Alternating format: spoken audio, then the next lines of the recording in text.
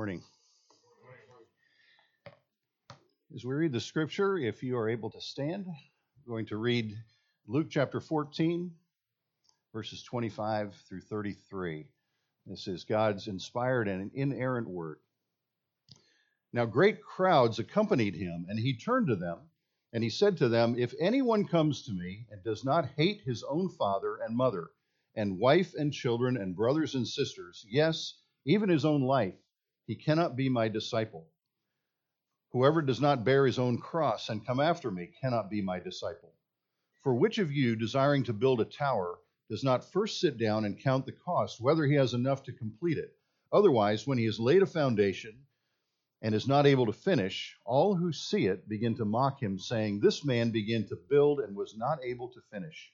Or what king, going out to encounter another king in war, will not sit down first and deliberate whether he is able with 10,000 to meet him who comes against him with 20,000? And if not, while the other is yet a great way off, he sends a delegation and asks for terms of peace. So therefore, any of you who does not renounce all that he has cannot be my disciple." Will you pray with me? Heavenly Father, this is your word.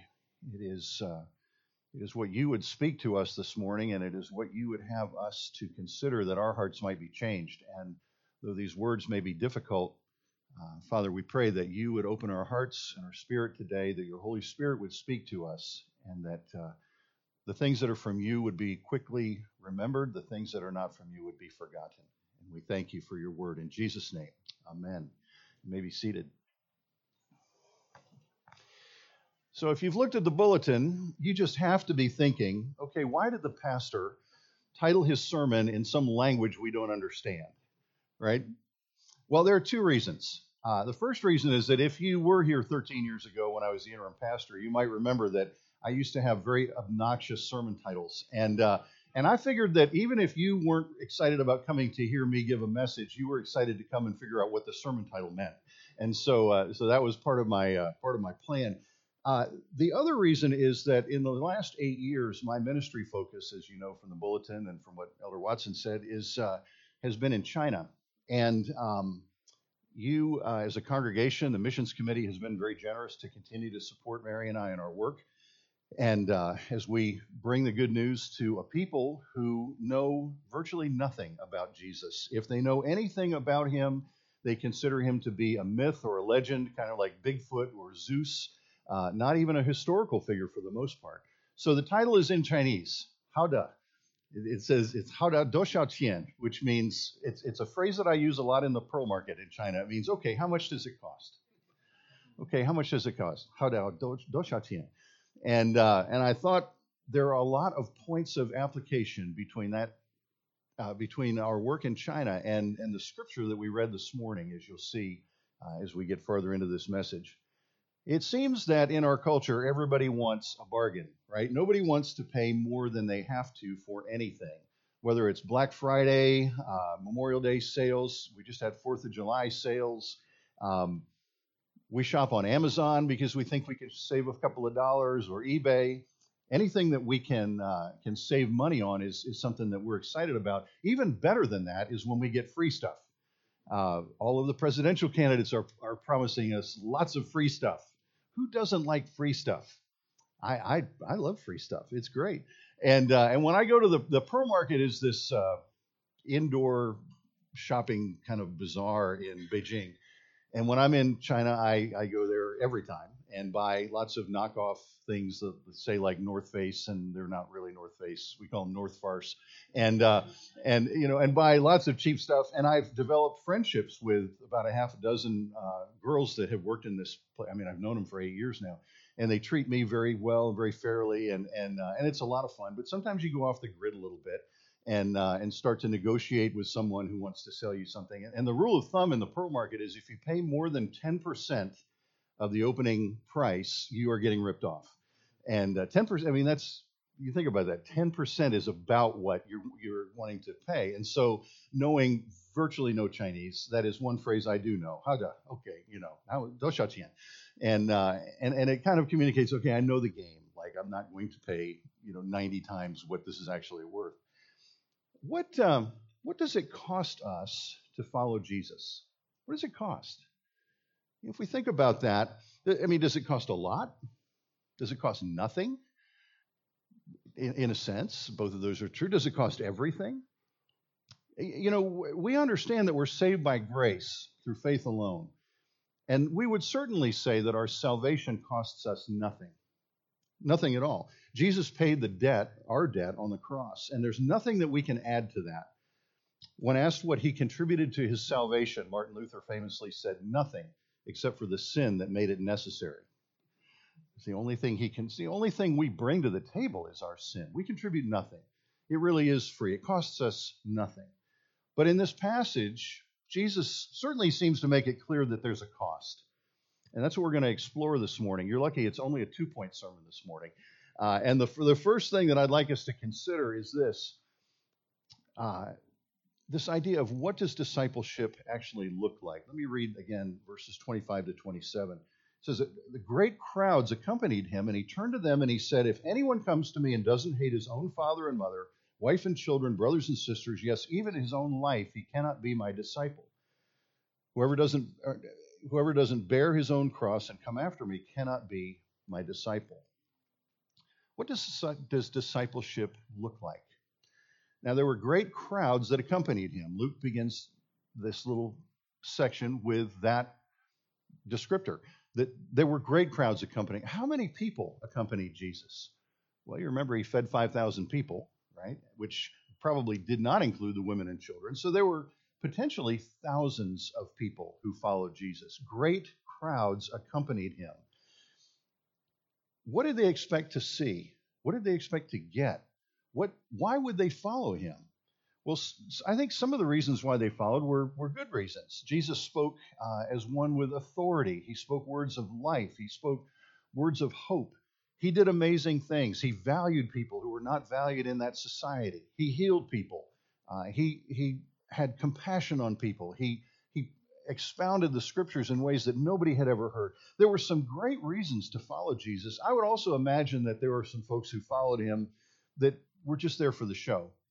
I mean, you never really knew what Jesus was going to do or what he was going to say or how crosswise he was going to get with the Pharisees or the religious leaders of that day. I mean, it must have been a good show in some ways. But there were a lot of people following him. And if you were trying to build a megachurch, you'd say that Jesus was pretty successful in that day. But at some point, he made this turn and decided to preach it down to a handful. And his words are bold and they're extreme and they're also quite clear. If anyone comes to me and doesn't hate his own father and mother, wife and children, brothers and sisters, even his own life, he cannot be my disciple.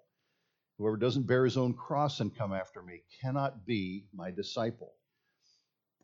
Is there a social advantage to being a Christian? You know, although in these days that may be kind of waning in our society, I would suggest that there is.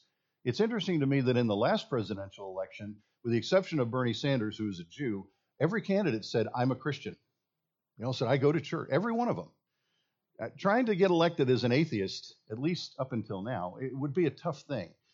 There is a social advantage to being a Christian. If you went over to Quaker Bridge Mall this morning and took a survey, how many people are Christians, and you did it at maybe 11 o'clock in the morning, there'd be a lot of people who would say, oh yeah, I'm a Christian. And the number of people who would say that I'm a Christian in Quaker Bridge Mall would be many times over the number of people who were actually sitting in a church service that morning. But we do that because there's a social advantage. There's some reasons for saying whether it's cultural or, it's our family or maybe, some interest that we have in the faith. A lot of people identify themselves that way. But what if there was no social advantage? What if, when you were asked by that survey taker at the mall, are you a Christian, you answered in the affirmative, you were ridiculed and immediately lost your job? Or that you were put on a list by the government and you were watched for the rest of your life because of that answer? What if you were arrested immediately? Would you be so quick to identify yourself as a follower of Jesus? See, here's the thing. Accompanying Jesus is free and easy. I mean, it's really a simple thing to walk along and say, yeah, Jesus is great, to accompany Jesus. Following Jesus is not so easy. And he said, if we want to be his disciple, it's going to look different than accompanying him. Now, this phrase that he uses, you must hate your mother and your father, brother and sister, even your own life. It's interesting checking commentaries, and I didn't do the Greek, but but no, actually I did. But looking at the commentaries, it's amazing to me how many of them, and if you go online and read, articles about this, they will try to soften that word, and they'll say, wait, Jesus didn't really mean hate. He meant just, like you value one thing more than another, and they try to soften the blow a bit. It really does mean hate. The word really does mean hate. It's translated accurately. It's translated in the same way that we would use the word. Now, but here's the problem. Did Jesus actually preach that we should hate people? Well, nowhere else in the scripture do we see that he is saying, well, no, you really should hate a lot of people, much less your family. So what do we do with that? We've got to come to a different conclusion here. Clearly, Jesus isn't teaching that you should go home today and disrespect your parents, or that you should call up mom and dad and say, Jesus said I have to hate you, and no, but you know what? If we minimize that word, I think we do a disservice to the scriptures and to the words of Jesus and to the intent of what he's teaching. No, it is a radical statement that he makes. We dare not soften this to the point where we ignore it. And I think we do that with the scriptures sometimes. We kind of work around it and go, well, that doesn't exactly apply to me today. It may have been hyperbole. Jesus used that a lot. He said things like, if your right arm causes you to sin, then you should cut it off. If your eye causes you to sin, pluck it out.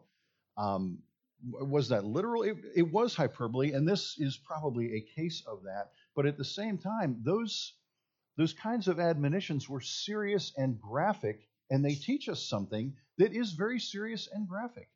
That's the level to which we need to love and follow and obey Jesus, as if it came to it, we would even put those two relationships in opposition to one another and hate the one and love the other.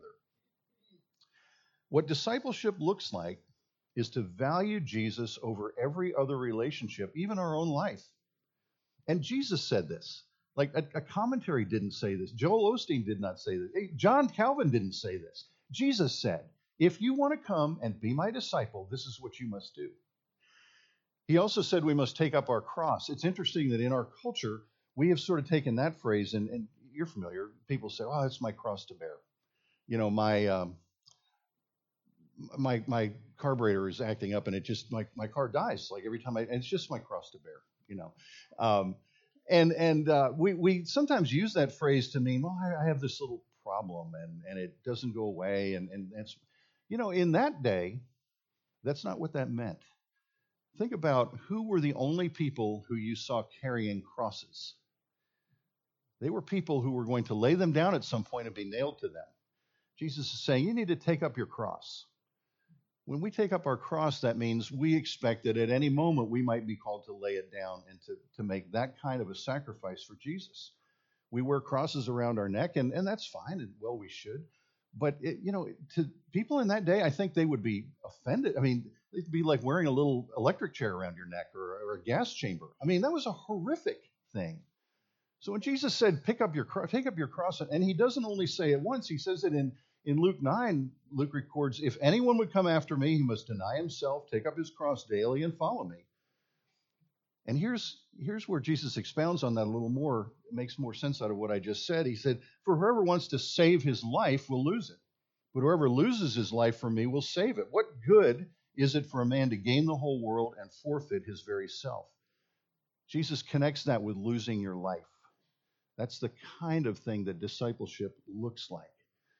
The second thing I want to consider is, what does discipleship cost? As I said earlier, there's clearly a difference between gaining our salvation, to which we contribute absolutely nothing, and being a disciple, to which we apparently need to contribute everything. When I was in college, I had a friend who was trying to make some extra money, and he got a job selling vacuum cleaners. My wife and I bought one of those Kirby vacuum cleaners when we first got married for about $700, which in those days was like, that was like spending $3,000 on a vacuum cleaner. And we were just stupid enough to believe the guy's demonstration that, oh, this takes dirt out of my carpet much better than and the carpet will last for 100 years, And we bought a $700 vacuum. Well, my friend was selling vacuum cleaners door to door.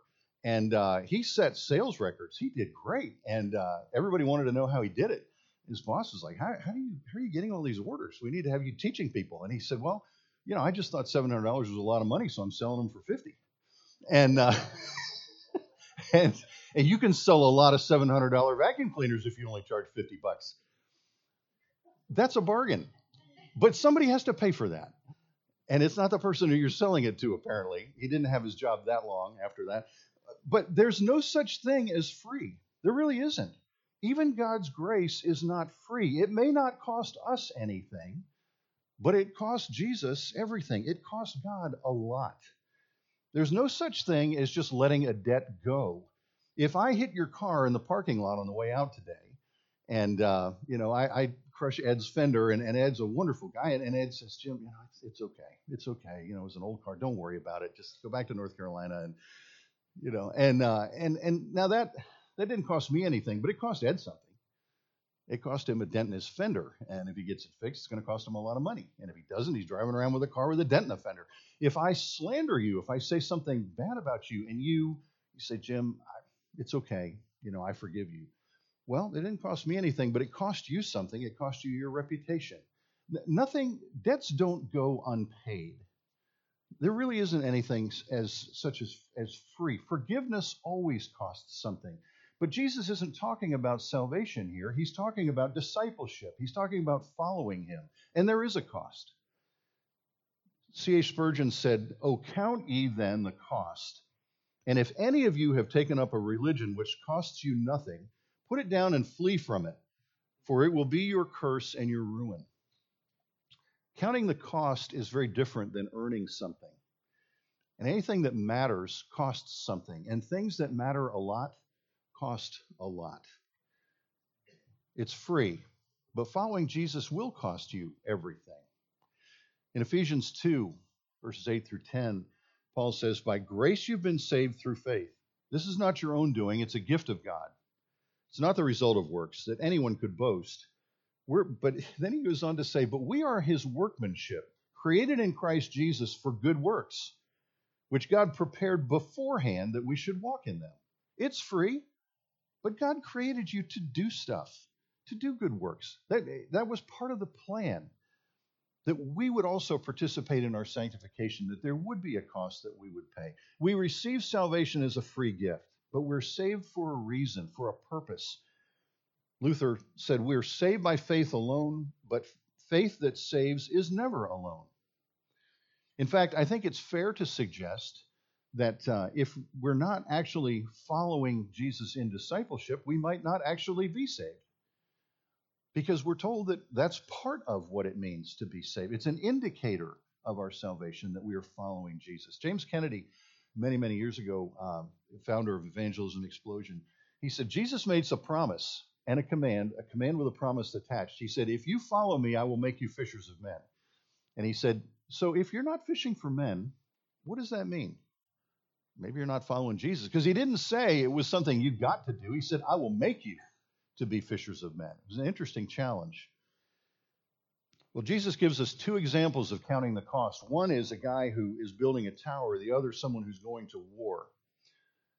They were very clear, simple illustrations. People would understand. Yeah, I need to think about what this means. We need to count the cost because following in discipleship really does cost us something. And what does it cost? Doshal. Doshal-tien. Howda. Doshal-tien.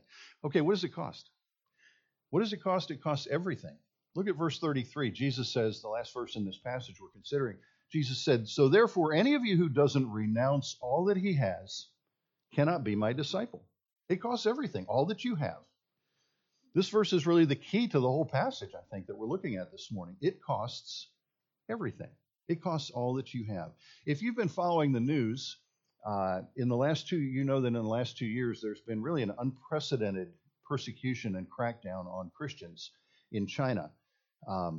Churches have been bulldozed and pastors have been imprisoned, and not since the time of Chairman Mao has there been this kind of persecution. I was in China when Xi Jinping was inaugurated or became the president. in 2012. And people at that time thought in the West, this guy is young. He has a daughter that I think was educated in the U.S. People thought he'll be moderate, that China's kind of moving towards openness and economic participation with the world. And there seemed to be a relaxing of things and freedom of religion. My friends in China were worshiping more openly in these, what we would call family churches, underground churches. And things were pretty good. And with our ministry, we weren't terribly worried about things. I mean, we had a certain level of understanding from the churches, the universities where we served. But that has changed during his administration. And now people in their generation have never seen anything like this.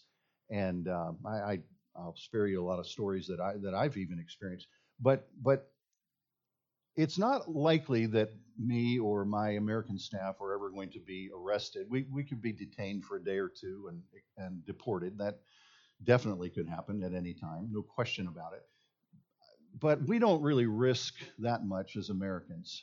But my Chinese staff, I have 4 full-time Chinese staff people, they risk everything. They understand that every day of the week there could be a knock at the door and they could be imprisoned for a really long time because they are aiding foreign missionaries. It's a big deal. And what they face in terms of the cost of discipleship is very different than what I face day to day. There is no social advantage to being a Christian in China. Every Christian knows that you could lose your job in a heartbeat. Your family could disown you. You lose your freedom. You could be arrested for long periods of time, or jailed for long periods of time. Anyone who follows Jesus in China has counted the cost in ways that you and I will probably, hopefully, never be asked to count. And they've reached the conclusion that following Jesus is worth it, that it's worth it. There is a pastor, Wang Yi, who's a pastor of a church in Chengdu. We have a lot of friends in Chengdu. I know a lot of men and women who are believers there. One of my former teachers married a Chinese gal, and they live there. And a lot of other friends that do Young Life work, Chinese nationals in Chengdu. And he was very well known. He had been an atheist and an attorney for many years and had spoken out for social justice. And then he became a believer. And then he became a pastor. And he had this church, underground church, very visible, but underground, unregistered house church. We called the underground church. And in December, he was arrested. And he was taken away, and his wife later in the day was also arrested. The authorities allowed her to take their 2 young children to his parents' house, Pastor Wang's parents' house, drop them off, and then she was spirited away, and neither of them have been heard from since. Many of their elders were arrested. Some of them have been released. Some of them still have not been heard from. Very visible. But he... And honestly, I'll be surprised if they ever hear from him again. Honestly, I can't imagine the government actually letting him go at this point. Lord knows where he is or what he's doing or if he's even still alive. But he wrote a letter to his elders with instructions that if he was detained for more than 2 weeks, they should release this letter to the public by whatever means they could on the internet. And of course, everything is blocked in China. It's not easy to get something like that out, but it has made its way around to China and now to the Western world. And I'm going to read you just a few paragraphs from this. It's about a third of the letter. I've asked that this thing in its entirety be made available to you after the service, and you can pick this up. But just listen to what the cost of discipleship is for Pastor Wang Yi, who is currently in prison. At least we hope he's still in prison. He says, on the basis of the teachings of the Bible and the mission of the gospel, I respect the authorities that God has established in China. For God deposes kings and raises up kings, and that is why I submit to the historical and institutional arrangements of God in China. As a pastor of a Christian church, I have my own understanding and views based on the Bible about what righteous order and good government is, and at the same time, I'm filled with anger and disgust at the persecution of the church by this communist regime, at the wickedness of their depriving people of the freedoms of religion and conscience.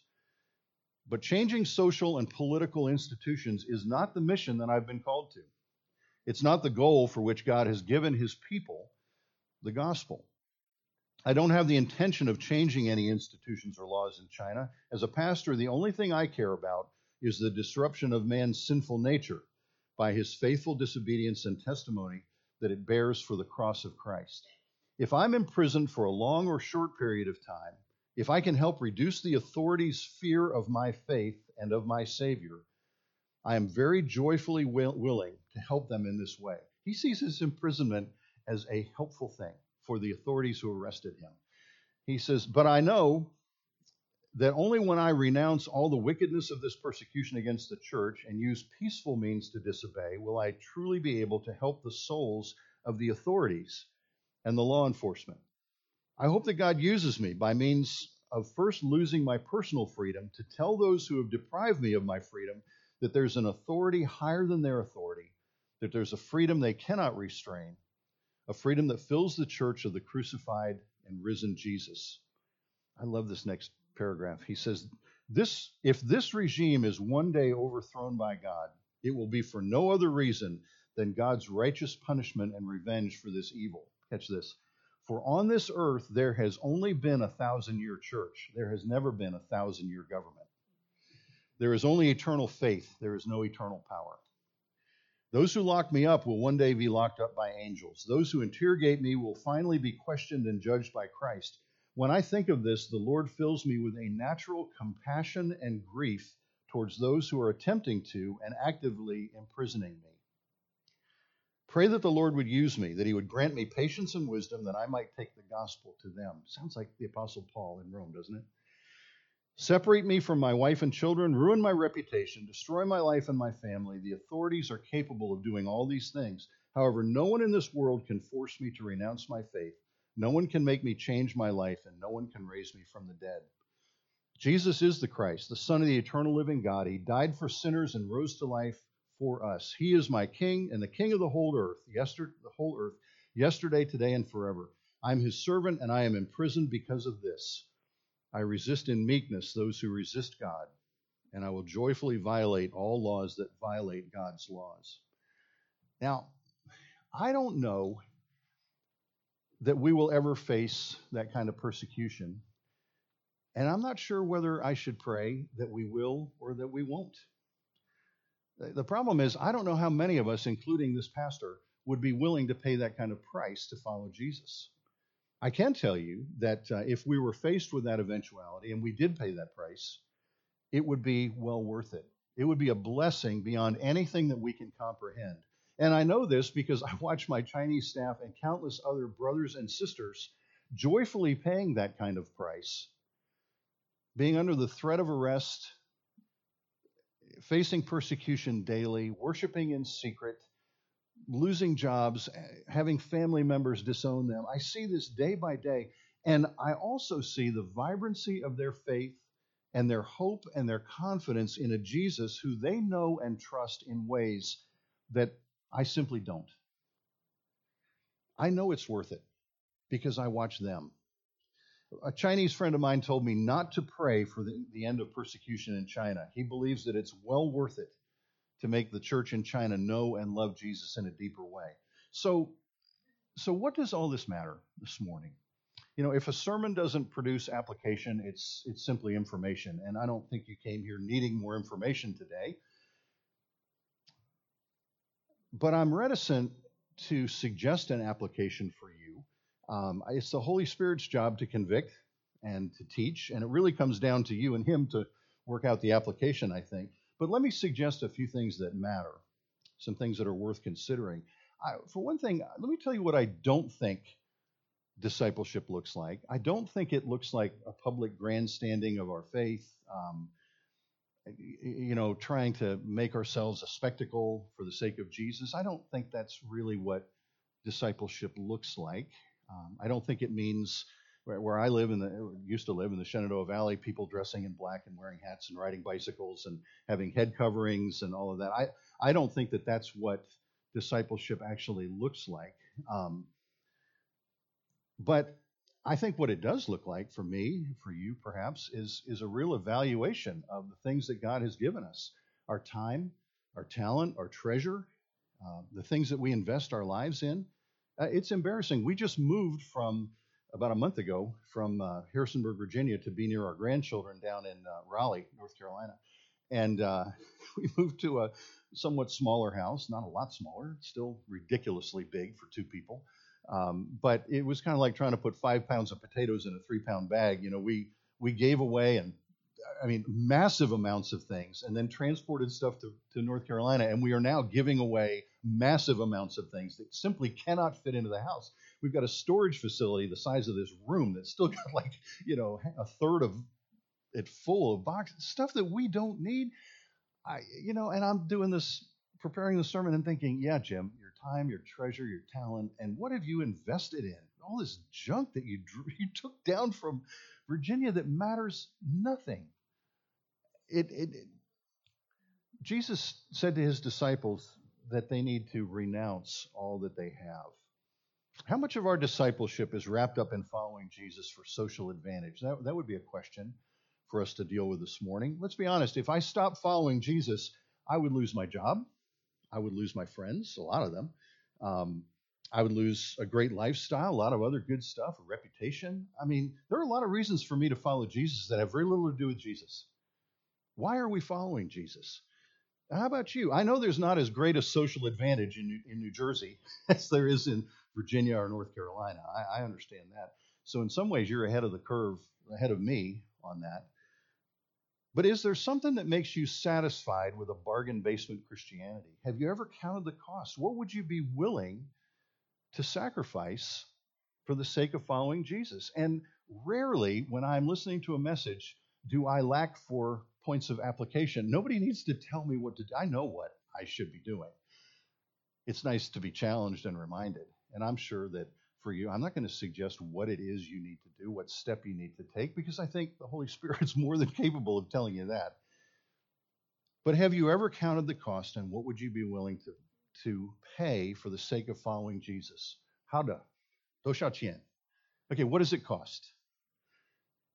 What does it cost to follow Jesus?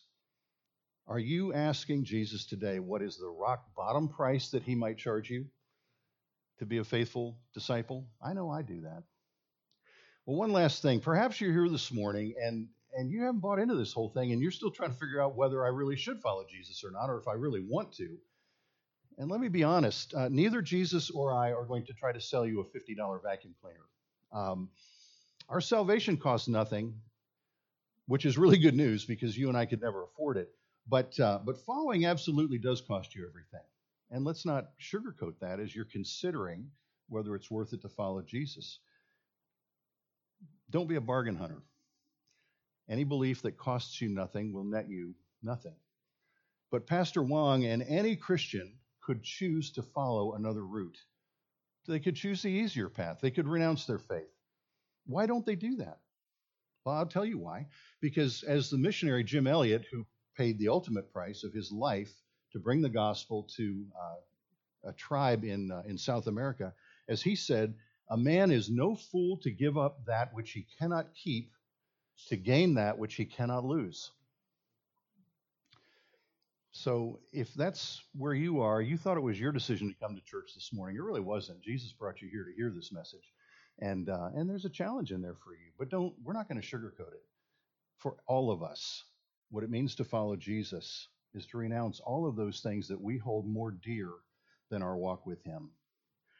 Jim Elliot was right. We're not fools to give up what we can't keep to gain that which we cannot lose. Purpose, joy, peace, eternal life. Will you pray with me? Father, your word is hard sometimes. And it's challenging, and it really gets to the core of who we are and what we're all about. And this passage is one of those that I wish you had not given us as your authoritative word. Honestly, it would be a lot easier to be a bargain basement Christian. And Lord, I ask your forgiveness, and I know on behalf of this congregation, we all do ask your forgiveness for valuing so many other things of no consequence, over our relationship with you.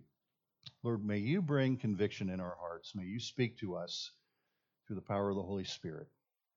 Lord, we thank you that we are loved and treasured and accepted, and that you died for us and paid the ultimate price.